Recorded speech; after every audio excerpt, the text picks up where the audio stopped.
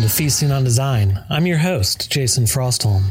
This week on the podcast, I'm chatting with Hannah and Kayla from Goodsnake. We dive into how they met, the long winding path Hannah took to get into design, how they started working together, deciding on which clients they want to work with, what their process looks like when working with clients, and so much more. This episode of Feasting on Design is supported by the new season of Wireframe, a podcast all about how UX can help technology fit into our lives. Hosted by Khoi Vinh, Senior Director of Design at Adobe, Wireframe is a show for designers and the design curious. Just search Wireframe in your favorite podcast app, like the one you're listening to right now, to find Wireframe. If you like the podcast and want to help support us, head over to patreon.com/feastingonddesign. Every dollar helps us cover hosting costs, upgrade equipment, and keep the podcast going. When you become a Feasting on Design patron, you'll get access to exciting Feasting on Design news before anyone else, plus stickers and t-shirts. So please help support the podcast by becoming a patron over at patreon.com/feastingonddesign.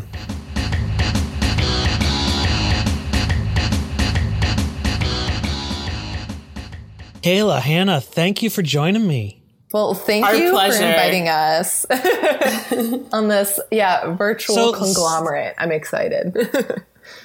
Yeah. So give me a quick kind of rundown of how you two met and got connected and started your life together. Oh, geez. I don't know where to start. If there's a quick version. Let's rewind 8.5 years.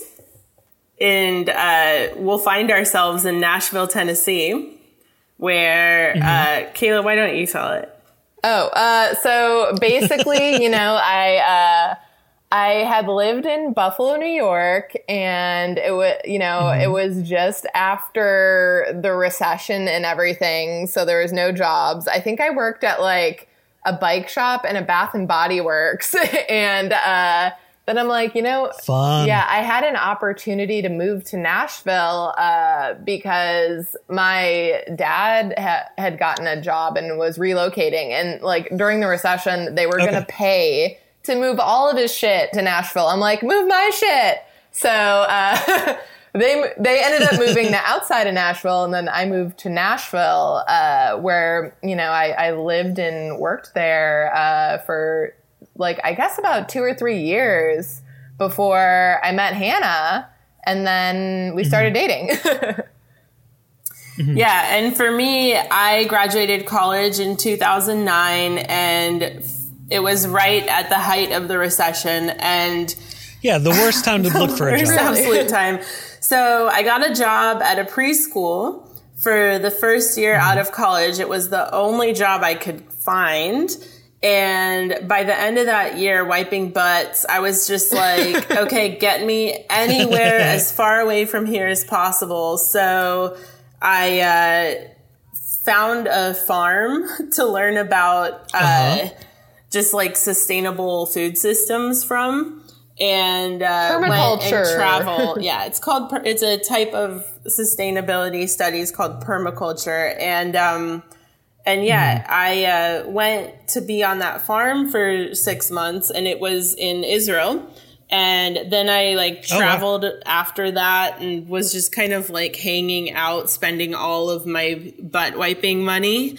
And then I came back to Nashville after that, where I was from. And within a few months, I had met Kayla, and then 6 months after we met, we moved in together. And it's called U-hauling it, I think is the proper term. Yeah. And, and then, after about a year and a half together, we moved to Portland. And we also have to preface that with the fact that I was working at so many shitty restaurant jobs. Yeah. So I've been there. I put myself through college that way. Yeah. So I was just I'm like, there's no end in sight here. Because at the time there really wasn't too much of a design community yet in Nashville or anything. That we were familiar with. And then, No, that's just really sprung up within the past 4 or 5 years. There's incredible designers there. And I'm like, what? Yeah. So then, Hannah, and had this opportunity. When I was in college, I studied a whole bunch of different things and did the absolute minimum to fulfill whatever requirements I needed for a major while taking a million other types of classes. But my college didn't have design. I had no idea what design was. I majored in German. And I also did not. Very practical. Absolutely. I also studied abroad in Argentina while I was in college. So I had, I had Spanish, I had German, and what was important at the time to me was you have to be able to get your message across no matter what language you're speaking or how well you can speak that language. You have to be able to communicate with people.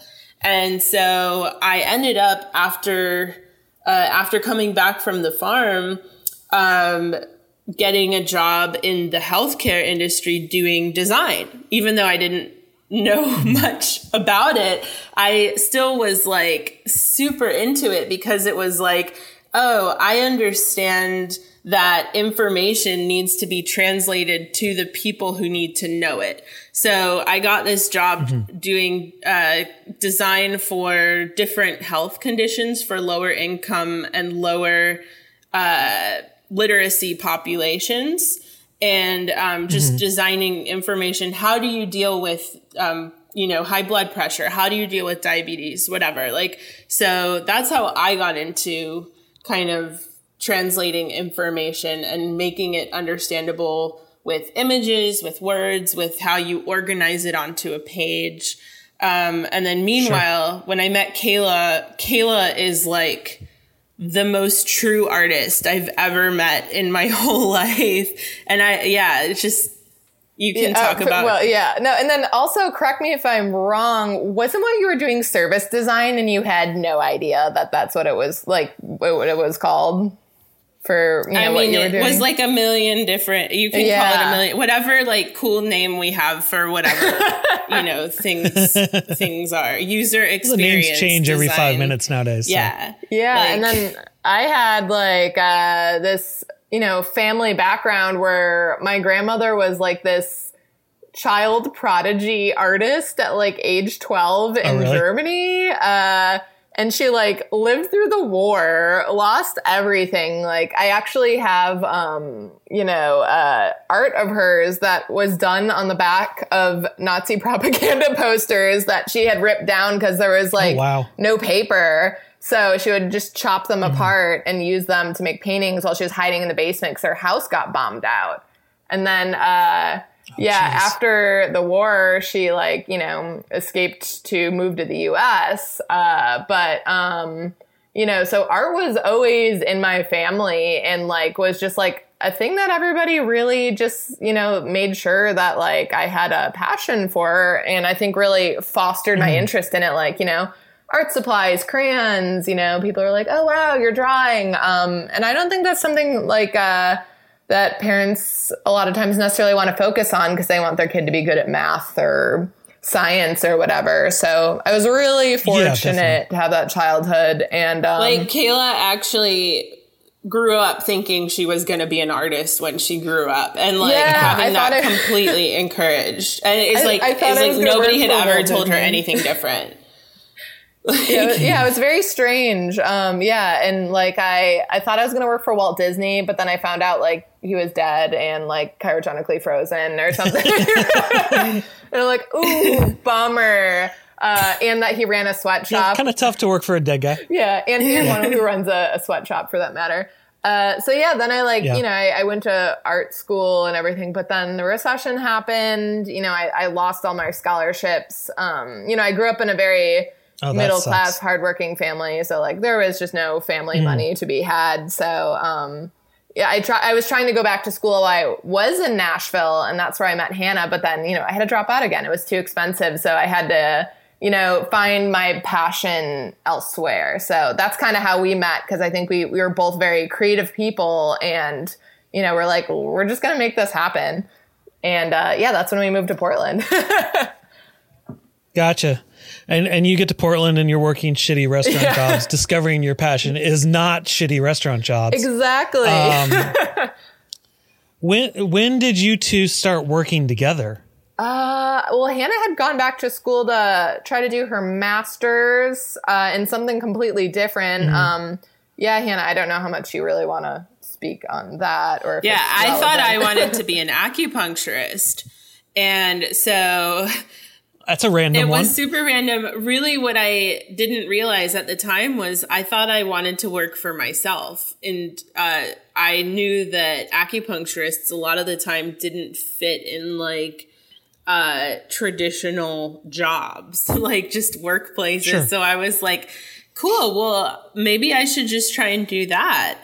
But then I was miserable. I went in there super excited and like, I had this whole background in like natural living at that point because it was all like, sustainability, the farm that I was on, like, I really cared about food and like had this really strong belief of like, the food that you eat kind of like relating, like how, and having worked in design for health, public health the past few years, like I had this strong like feeling that like, the healthcare system that we have right now isn't working for a lot of people. And I need to learn other options in a really structured way. So I went for a master's in Chinese medicine. But once I got there, the first year I was like, oh man, I'm stressed out. Like this is frustrating. Like, I don't know. It's just frustrating. And then the second year I was like, wait, I don't have to. I could just stop. So I stopped, after the second year. And like, that was like really hard to quit, but I'm really glad I did. Sure. But, the second year that we were in Portland was when Kayla was able to finally quit her primary shitty restaurant job, which was actually a brewery. I had 4 shitty restaurant jobs at that point. Yeah. Oh, wow. Yeah. But the end of my first year of acupuncture school was the moment that we were like, okay, I think Kayla is like getting enough traction to where she can quit like everything and just do this, because all of the creative work that you're doing is like actually what's like your day job is distracting you from the job that actually is making you money, which is the creative work.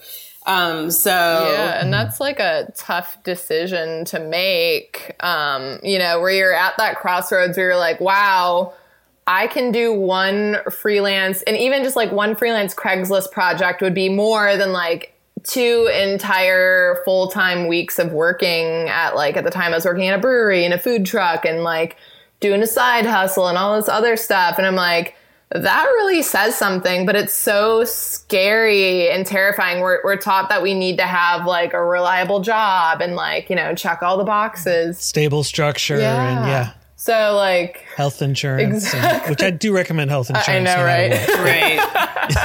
Right.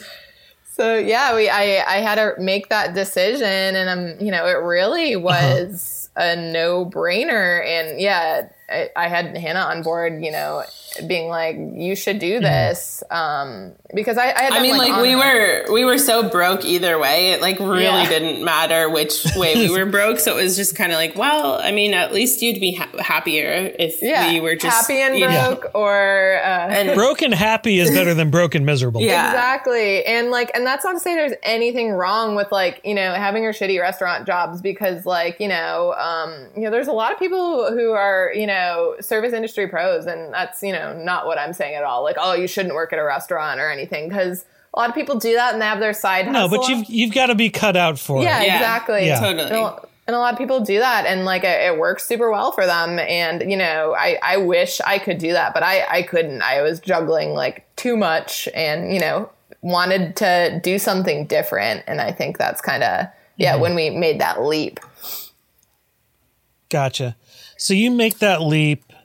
What? And how are you? I really embraced this whole idea of like, well, Kayla's an artist, and she really probably I noticed that she's not answering emails quickly. Like, she's sharing issues with her clients where I feel like I have the right answers. And so I just kind of like hijacked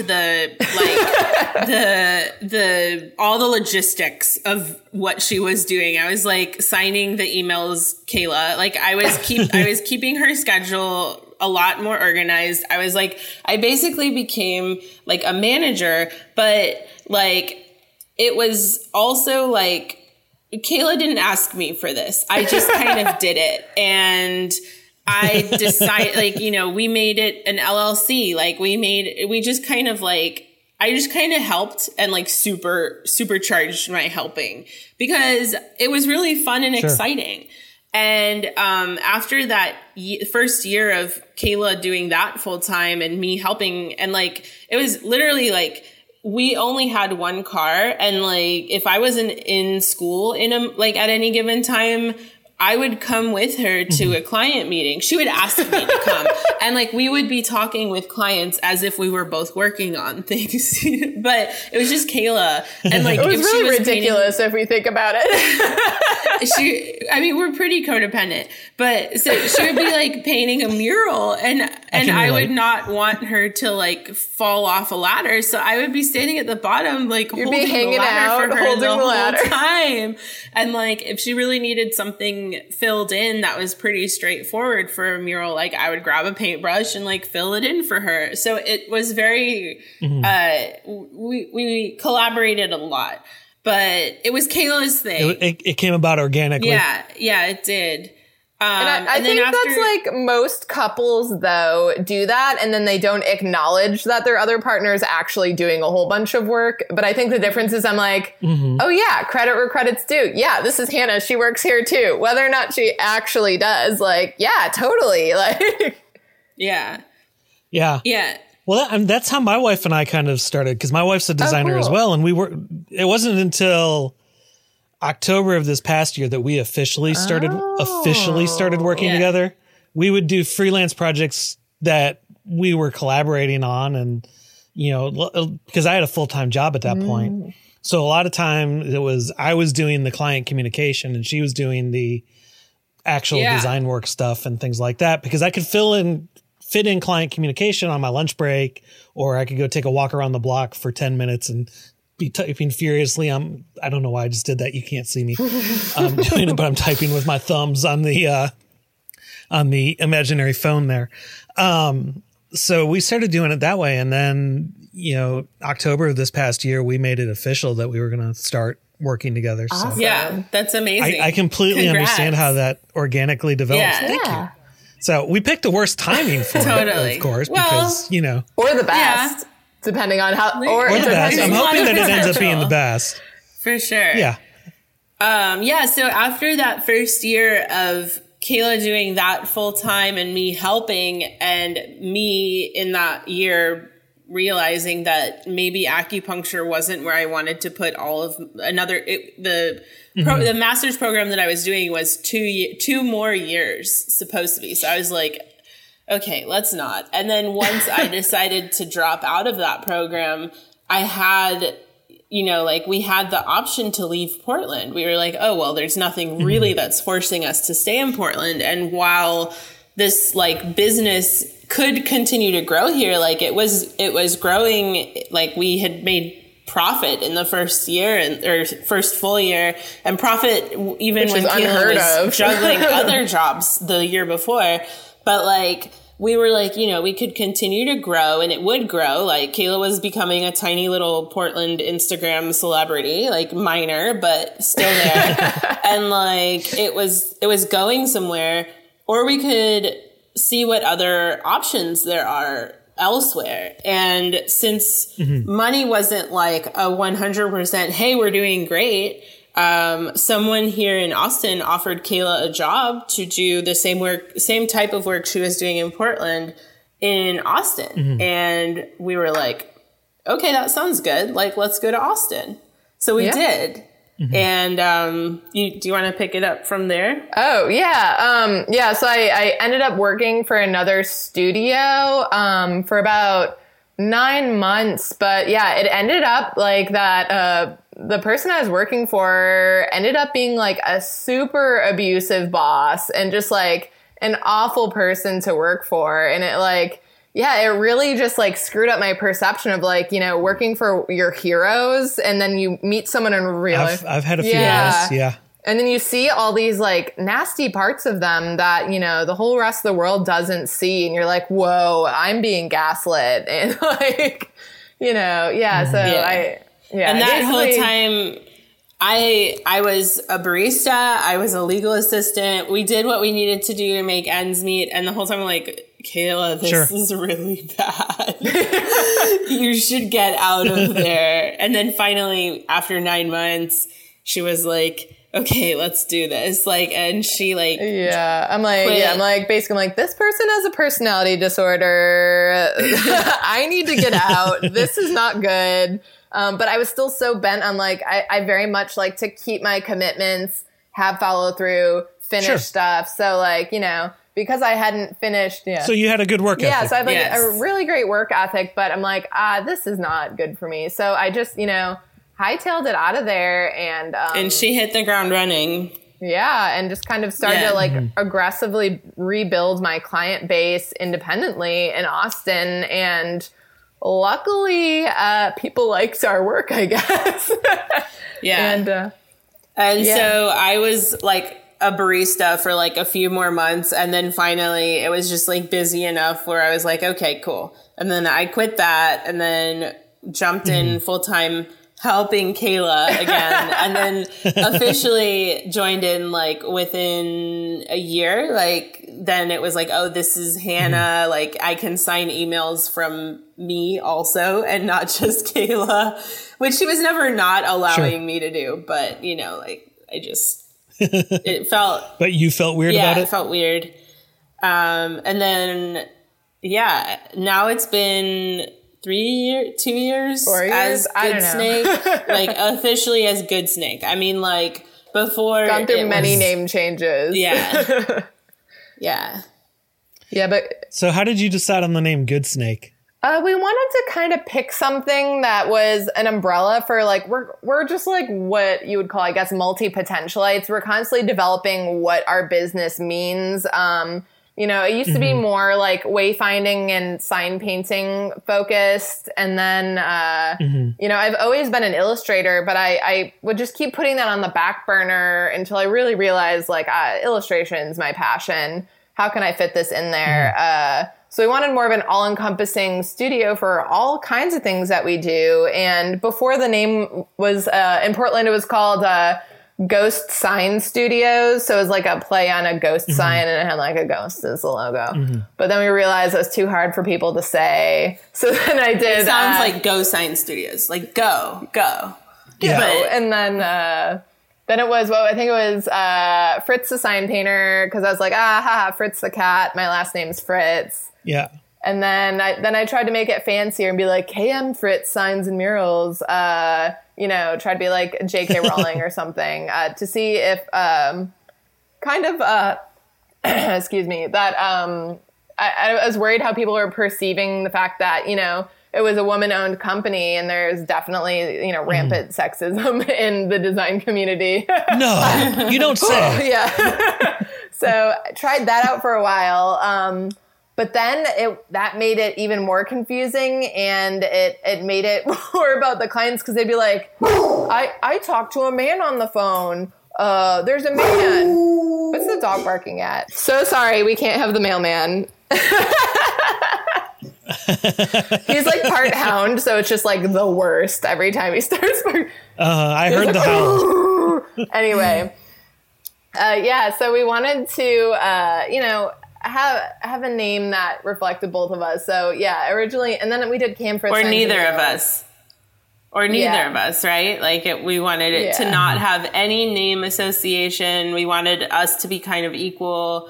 We wanted it to be able to mean anything to anyone. Like you know, Good Snake, it means nothing. So we liked that. Sure. If we have an idea in 5 years, we can just like incorporate that in. Like, just whatever comes up in the future is whatever we want to do. We want to evolve with the times. Yeah, and also like it's a really, What'd you say? We had been using that little snake guy the entire time, like this little doodle of a snake holding a paintbrush.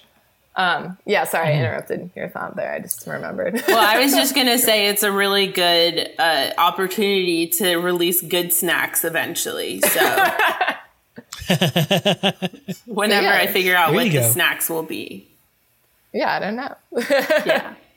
Well, I mean, they've got to be something healthy and organic based on your background. Yeah, I know, right? We got to really... We're not as healthy and organic now. We're It's hard to do that in Texas.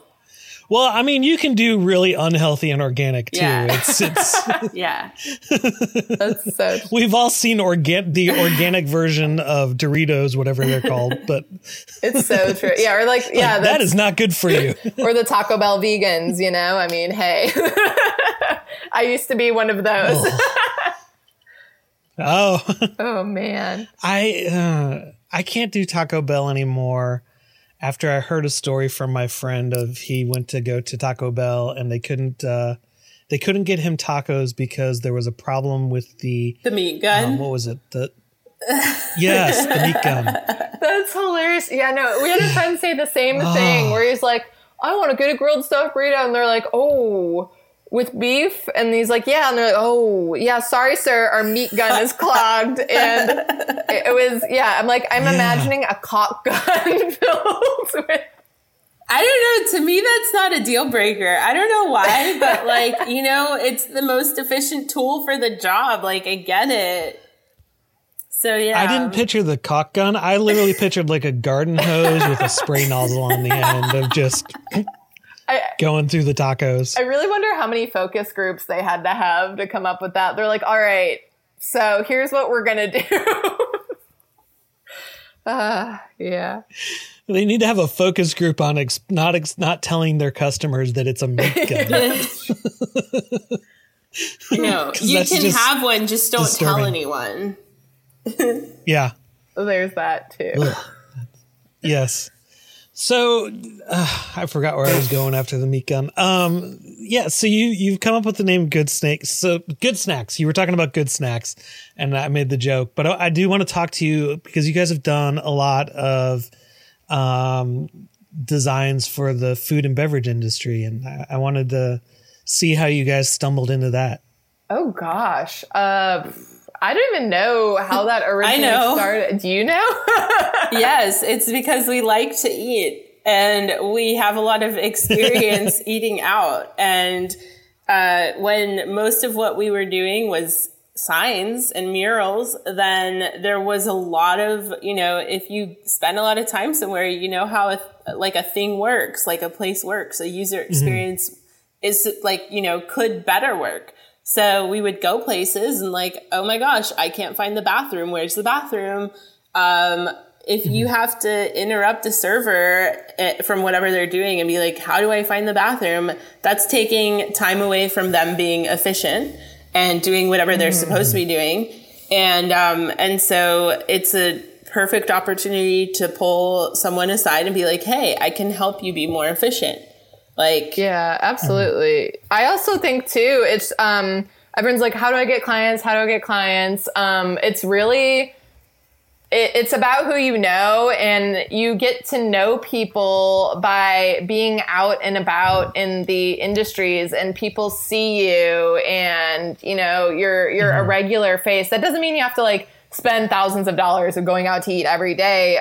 But people, it makes more sense when you could really understand the product and understand, the environment. And it's just this whole package deal that people don't even really think about when it comes to experience design or wayfinding, is that you actually have to be in there to solve the problem as a good designer, I think. Because so many people can you can slap something up there to be to really understand the needs of a client and to present that to them. They're like, wow, you're really thinking about this on a personal level with me.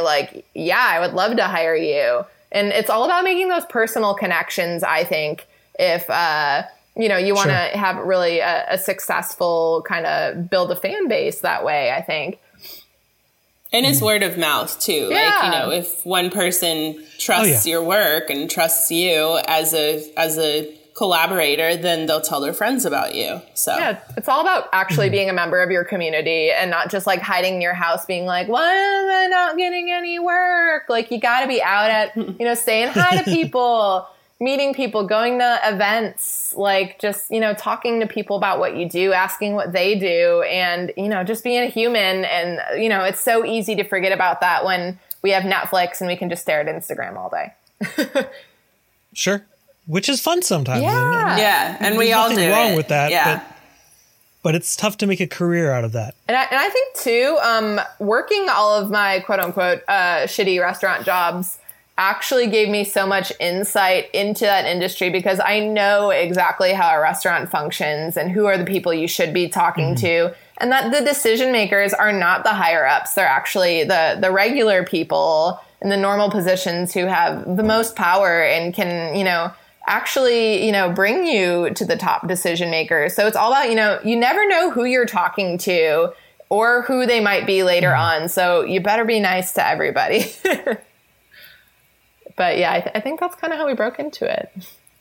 Yeah, like Gotcha. Today's sous chef is tomorrow's, you know, executive chef. You know, it's some other restaurant. Or possibly restaurant owner. Yeah. So. And I know a lot of people who I worked with, you know, a decade ago, just at, you know, flipping burgers, they went on to, several of them went on to make their own restaurants. And a lot of them are very successful. And a lot of them even did product development and, you know, made some products that you actually see on shelves in stores now. So, you know, you never know where someone's going to end up. And it's really all about keeping your connections open, because there's a lot of possibility, even more than, you know, all the avenues we think when it comes to design and being a creative.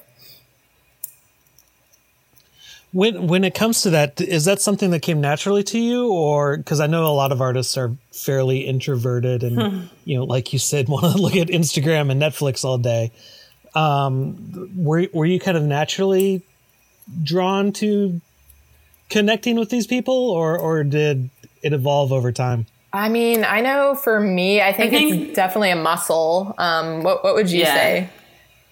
I think we're people. Like we definitely get energy from like connecting with people on a more human level. And yeah, I feel like it comes pretty naturally. It doesn't feel great to be salesy. So like we're just not like we're not salesy, but like we do genuinely, like, I hate inconvenience. And if I see somebody else who's being inconvenienced by anything, or if there's some process somewhere where it's just like choppy or not working as efficiently as I know it could, I want to help people. And that's like a genuine thing that I want. So, yeah, I feel like people like it when other people can just help them. Like, you know, not always, but yeah, and you know.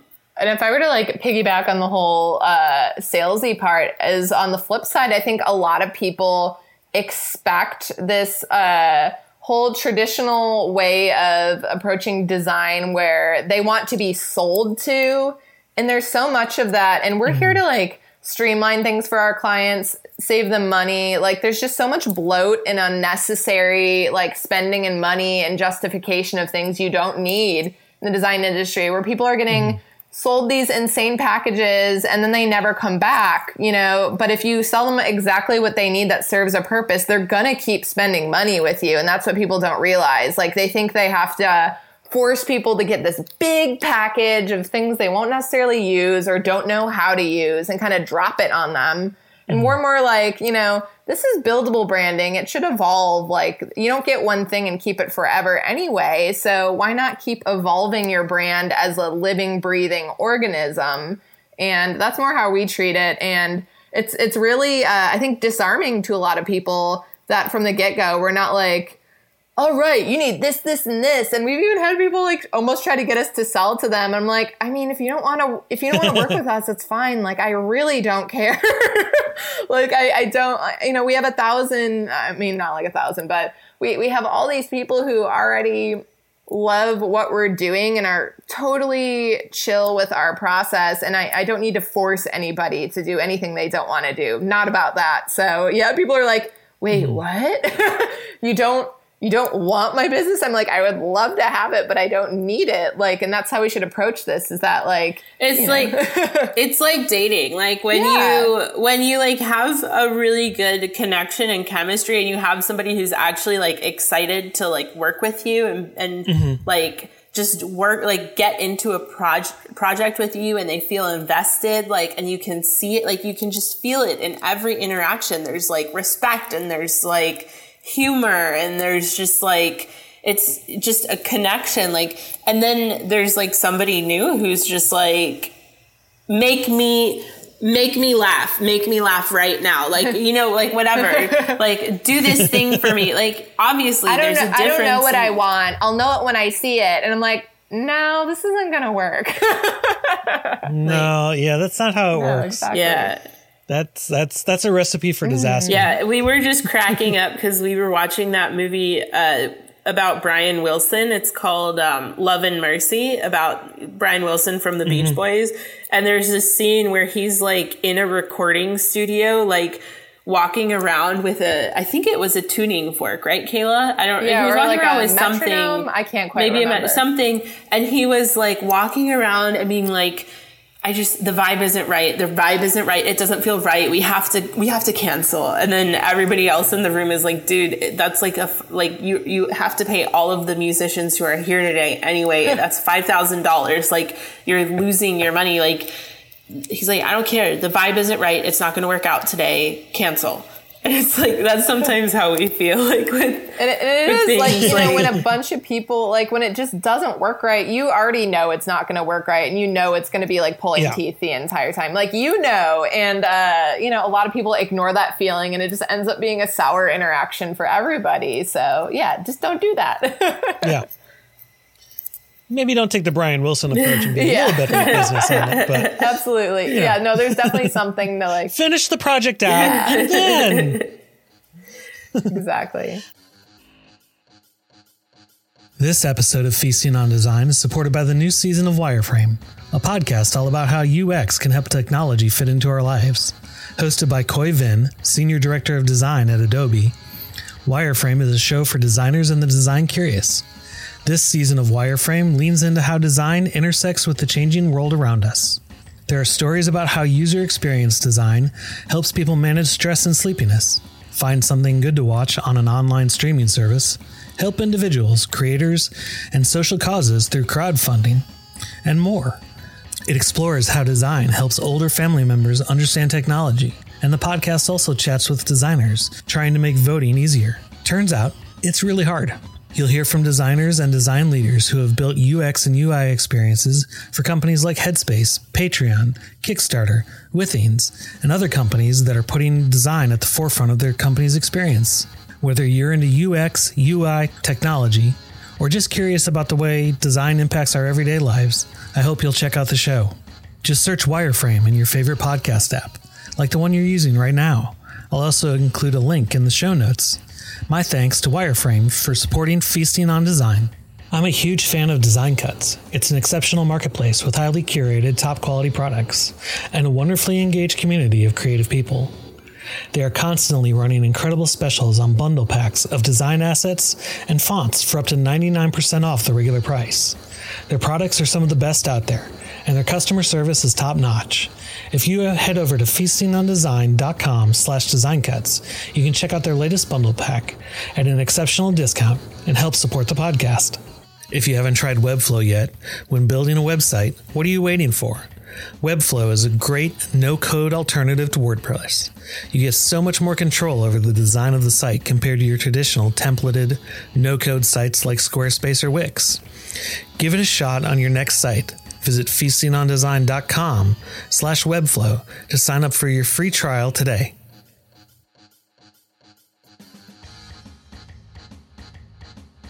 You mentioned your process. Kind of walk me through your process of when you get a job in and you're working on something of, how you naturally evolve things between the two of you?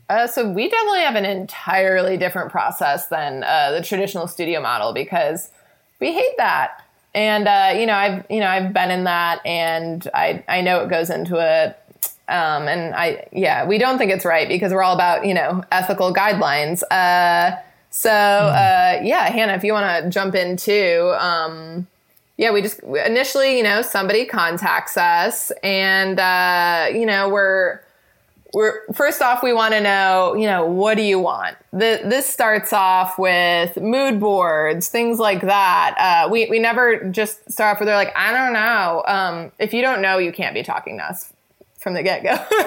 Sure. Hannah?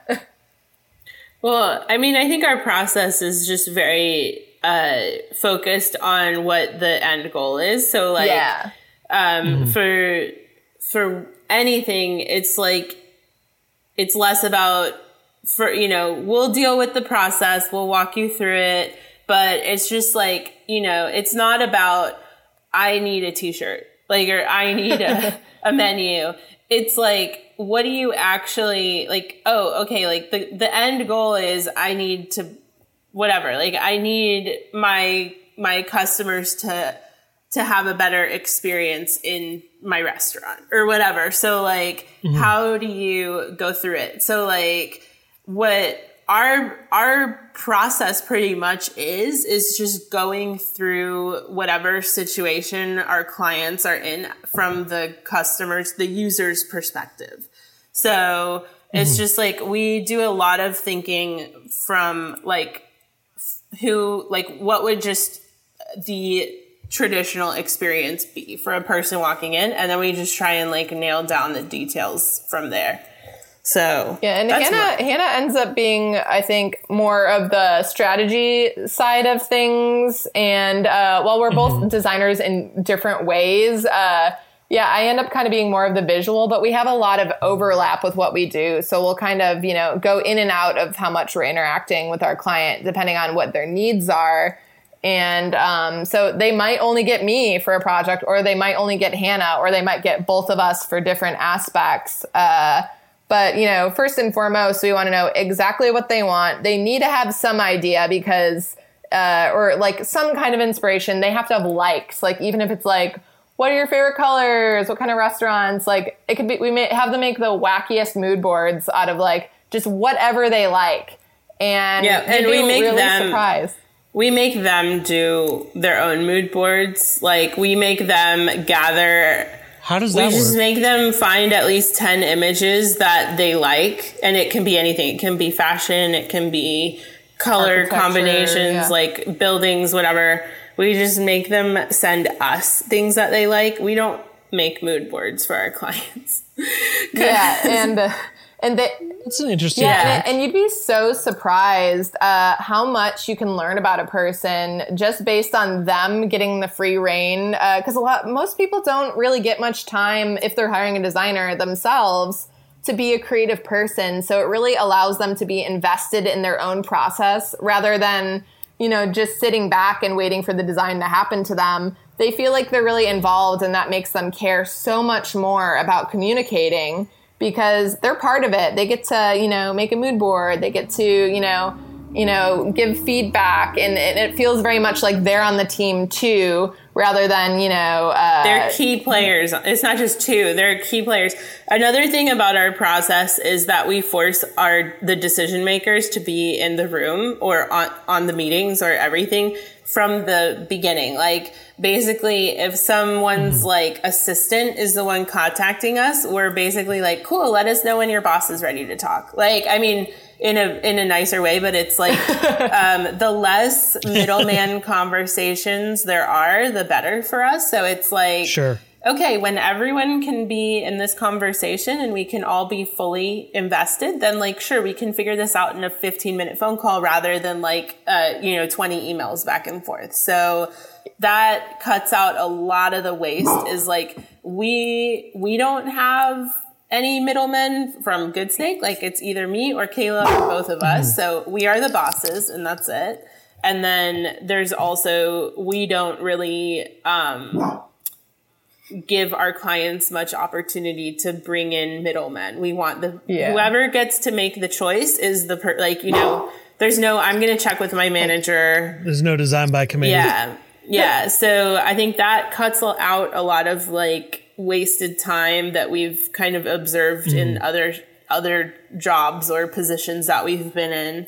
And then the other thing is that most of the time, anytime that we kind of have the power to do so, we make our clients pay us in advance before like the full payment. Oh, really? Yeah, we do a retainer. We call it a retainer because it is a retainer.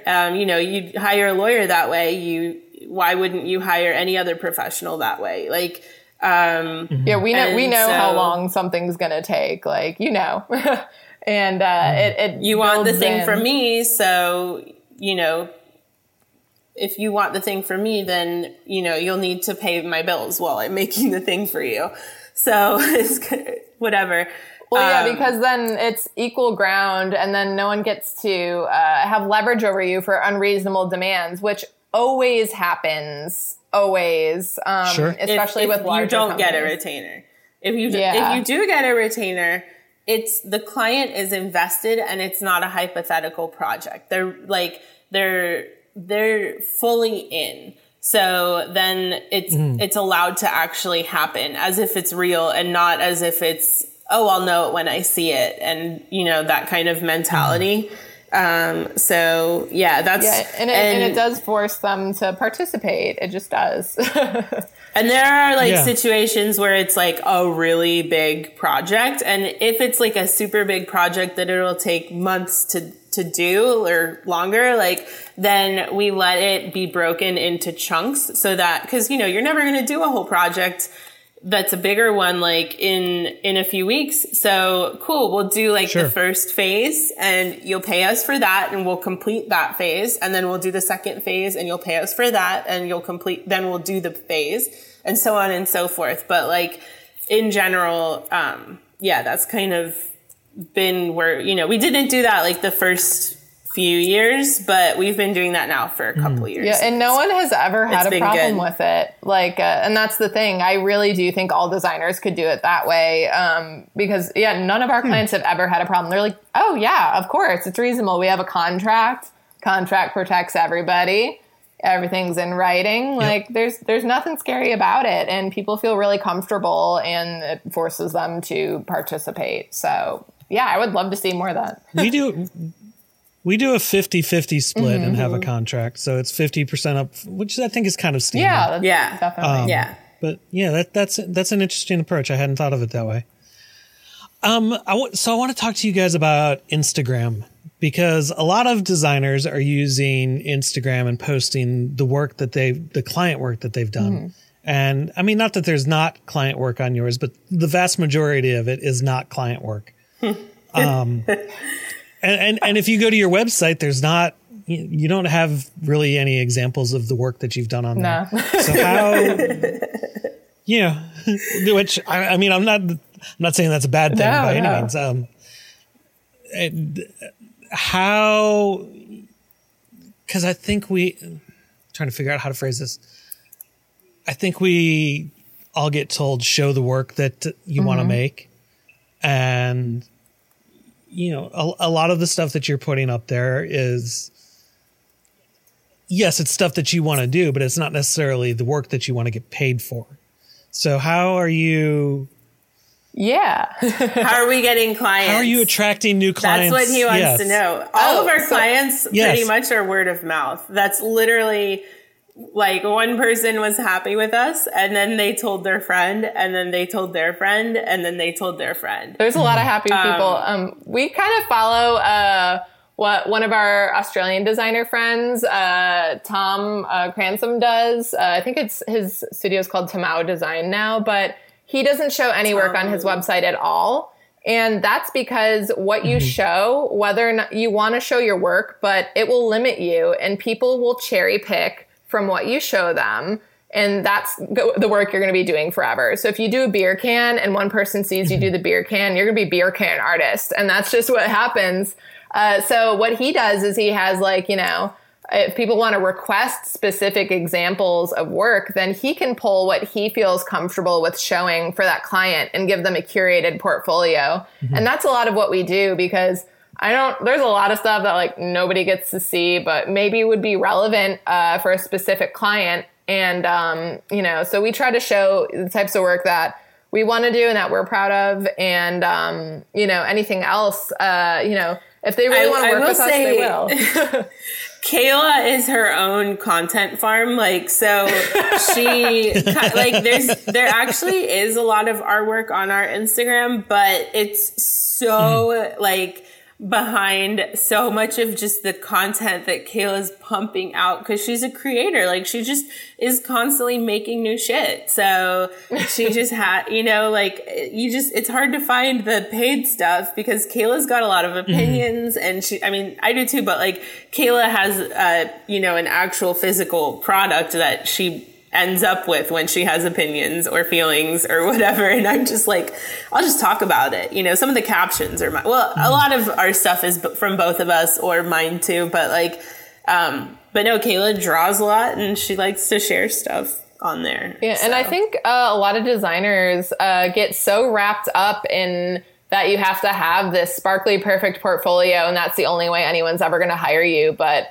it's a full package, like, who you are and who you are to the community and what you do for your community. And that, I think, speaks so much more to, how you're going to get hired, because people want to work with people who make them feel good, too. It's not just about like, oh, I like their whatever. And but yeah, we found that just like having a portfolio, people would just make me do stuff I didn't want to do just because, it was something that my client wanted. And and then I'd get stuck and put in this,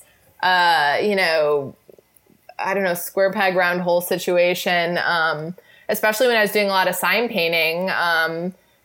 People made me like, oh, this is the sign painter person. I'm like, well, I do lots of other stuff. And then I was, taking on all this physical labor and not really having any time to focus on my design and illustration. So yeah, I think curated portfolios are where it's at. And just showing the work that you want to put out in the world, even if you did do a big project, or just showing personality, because people like, if you have like a really designy Instagram, like maybe a lot of designers will appreciate it, but are your target clients designers, or are they people who are not designers? Like, and what do people who are not designers actually want to identify with and see and care enough about to follow them? Like, we know we have like people who are our clients who follow us and who will like comment, like, and DM us, like being like, haha, or being like, oh my God, I love this,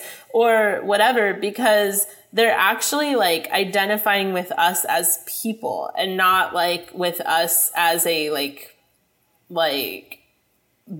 character or something, sales organization. Like, and people online hate being sold to. Like, Instagram has so many ads coming at influencers you. And like, they don't need you to like, if you're trying to work with them, like, you don't get it by selling to them. Maybe you do, but like, we haven't been successful doing that. So I don't know. And then, so are you appealing to just other designers, or are you appealing to people as a whole? Yeah. Yeah. I think that's a good approach to take to it.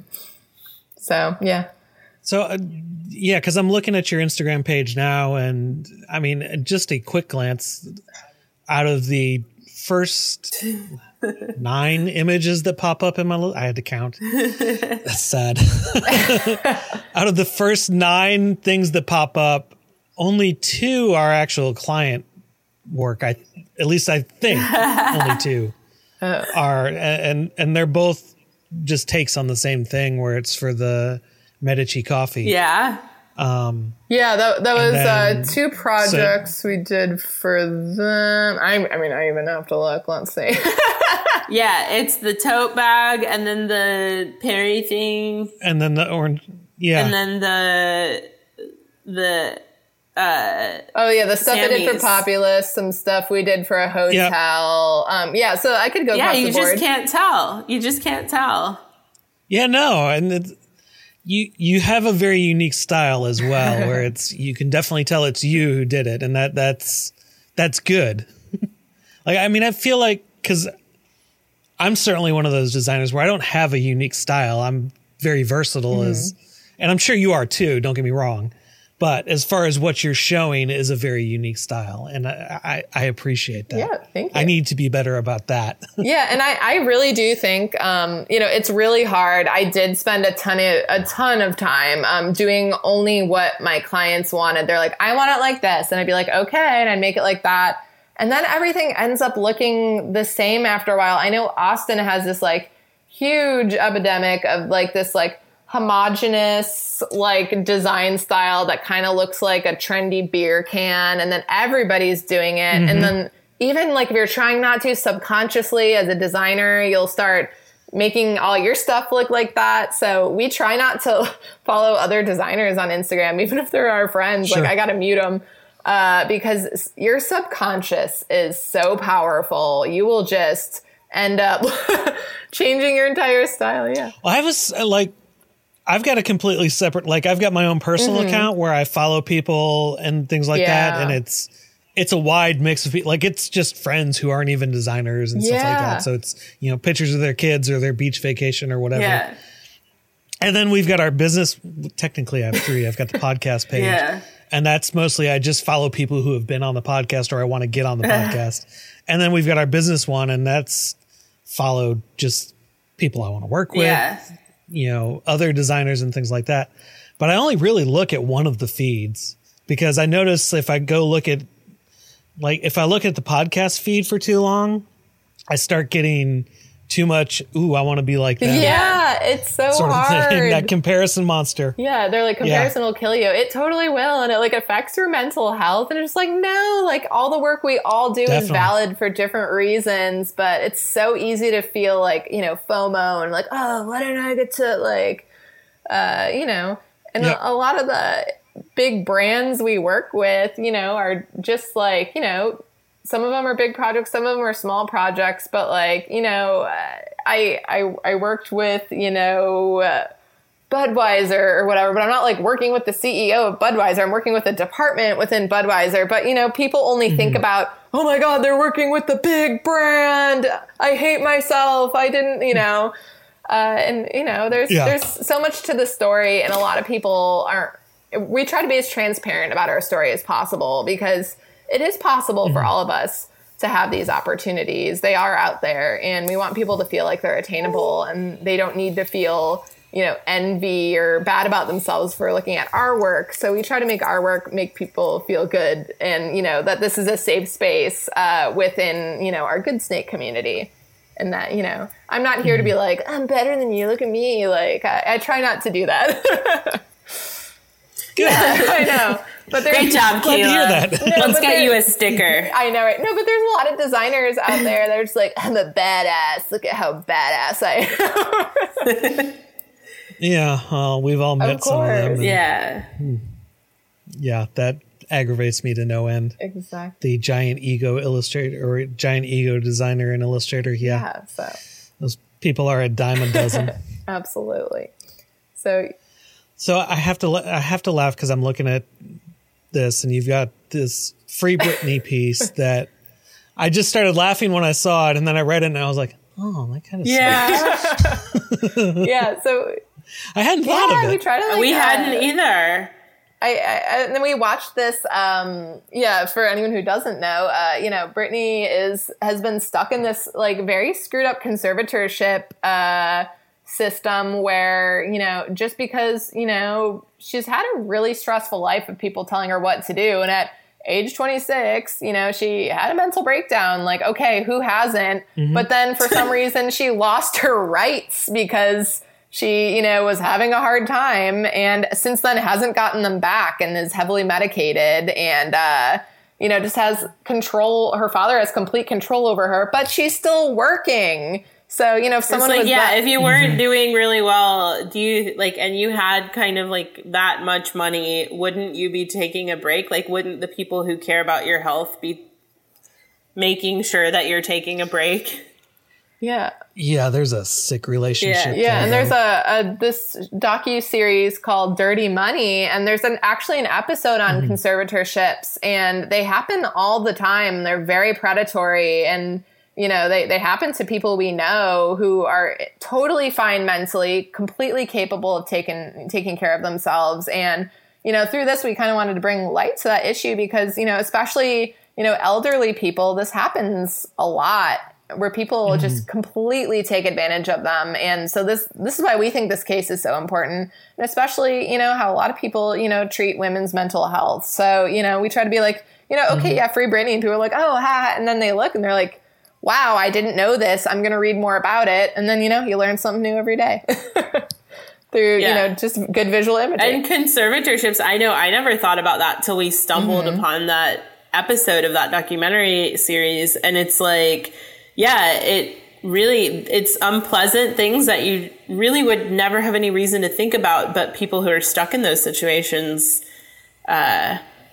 you know, they end up there and they don't know what to do because nobody talks about it or nobody's thinking about it. Yeah. So.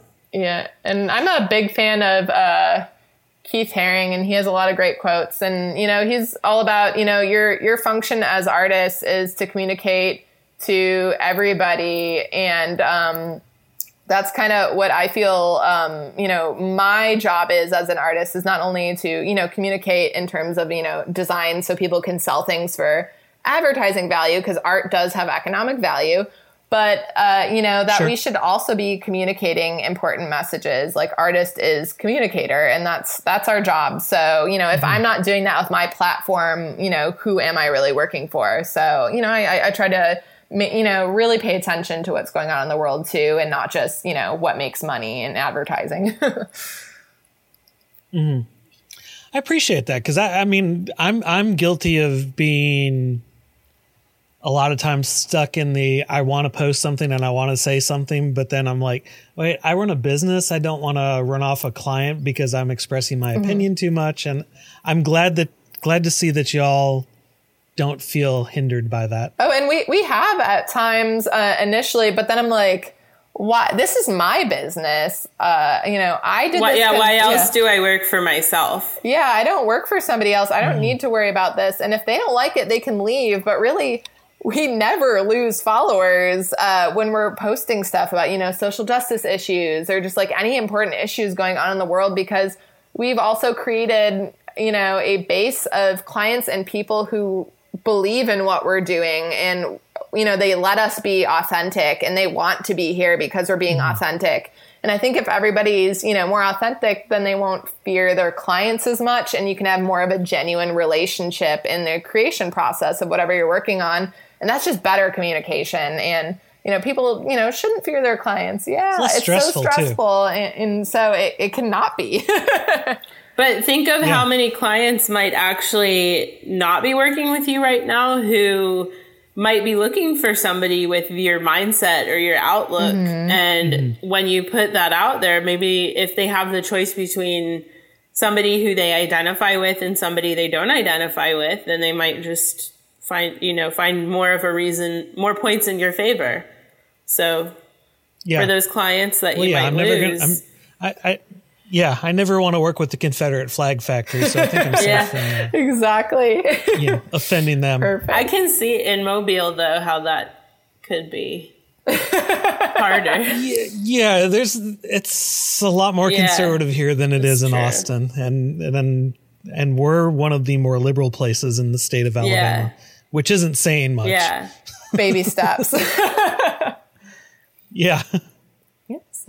So as we're getting kind of close to our time, and I want to wrap up with some quick questions about food. I'm going to hit you up one at a time. We'll start with, and they're the same questions. So Hannah, you get the advantage here because you get to go second. Okay. So you have time to think. Kayla, real quickly, what what's kind of your first food memory? It can be good or bad. Whew, my first food memory, I guess when I was a baby, I was eating Cheerios, and for whatever, I have a weird flash of being an infant for some reason. I remember that. I remember being in my high chair, and we had this gigantic Great Dane, for whatever reason, as the family dog. He was like 200 pounds, and I remember eating Cheerios, and I would purposely fling them on the floor so the dog could eat them. And because I knew he would clean it up, and I like didn't want to eat the Cheerios. So I just just smack them off the thing. That's my food memory, Cheerios. What's your go-to comfort food when you've had just a shit day? Chips all the time. Chips? I could live on chips. I basically like to eat chips almost every day. If I could eat nothing but that. So I don't even know if it's a comfort food, but I need it to survive. I think it counts. And then what is your death row meal? Death row meal. Okay. Well, I'm going to have to say cheeseburger and French fries. There's got to be a potato product in there, and then something that's really greasy with cheese on it. I fully respect that answer. That would be mine as well. Absolutely. Hands down. All right, Hannah, you're up. What is your earliest food? I feel like my answer to all three of these things is the same, so we'll just go with that. No, can't be the same. Well, I'm sorry, it is. So when I was in preschool, I went to this preschool where they served us lunch, and the lunch that was the cook at the preschool, her name was Miss Robin, and she was awesome. She gave great hugs. And she made the most amazing spaghetti. And I would come home and like my entire family would be like, oh my God, you smell so strongly of garlic. Get away. It was spaghetti day. I see that. Like, so that's my first memory, was eating spaghetti that Miss Robin cooked all the time and loving it. And then my family being like, ugh. And then the second answer was comfort food shit day spaghetti. You know? You eat so much. We eat so much pasta at our house. It's a little Gotcha. It's just a thing. It's just a thing. We can't help it. I can't help it. But it's different kinds of pasta products. So like, is it lasagna? Okay, or well is it like, It's straight up spaghetti for me. Like, that's just it. Straight up spaghetti would be it. Sauce Okay. and cheese.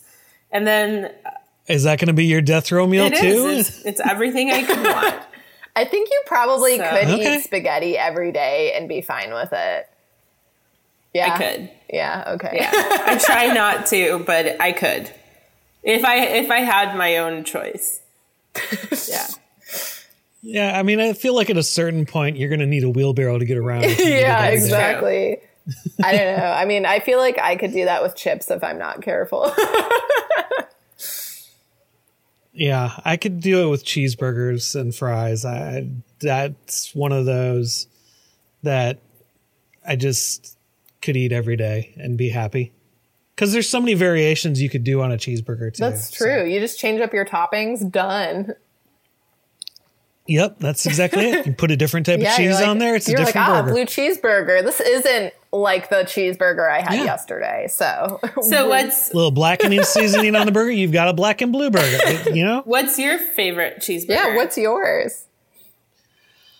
Oh, I don't know that I have a favorite cheeseburger. But if I had to go out to eat here locally, there's a restaurant called Butch Cassidy's. That has a really good cheeseburger. It's nice and thick and juicy. And when you tell them you want it cooked medium, it actually comes out medium. Oh, yeah. Not medium well. Yeah. Perfect. Oh, man. Is it like a hand, formed patty? Or is it already? Yes. Okay. Yeah, it is hand. Yeah. No, it is hand formed. It is not it's not to take it out of the box from the Sam's Club frozen special where it's a perfect circle. Yeah. That's what's up. Heck yeah. Cool. Yeah. Well, cool. Well, thank you all so much for taking the time to chat with me today. Where can people find you online? Oh, Multiple places. We're very big on the gram, so you can definitely find us on Instagram at Goodsnake. We're online, goodsnake.com. Is there anywhere else I missed? Yeah, I feel like that's pretty much it. We have a Facebook, but we don't really use it very much. And then we have a Dribbble that we really don't use, Kayla. Oh yeah, that's not updated at all. But that, just look for Goodsnake and see where you can find us. That's it. No TikTok. Yeah, we're mostly, and if you type in TikTok, no Goodsnake, Twitter. It'll be us and then pictures of good snakes. You can't go wrong.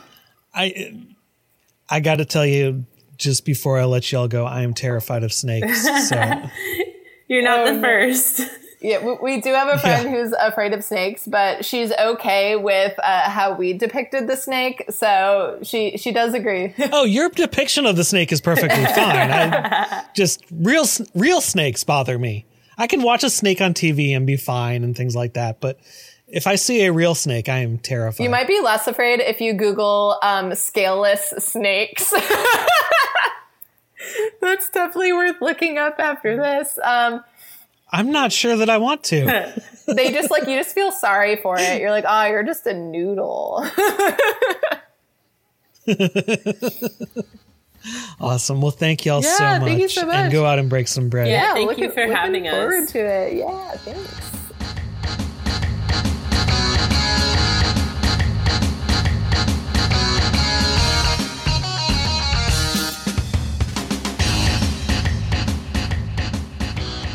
Thank you to Wireframe for supporting this episode of Feasting on Design. Make sure to search Wireframe in your favorite podcast app, like the one you're using right now. I've included a link in the show notes where you can find them and listen to more episodes of Wireframe. You can find out more about Goodsnake on Instagram at Goodsnake. And be sure to check out the links in the show notes for more ways to keep up with them. I hope you liked this episode of Feasting on Design.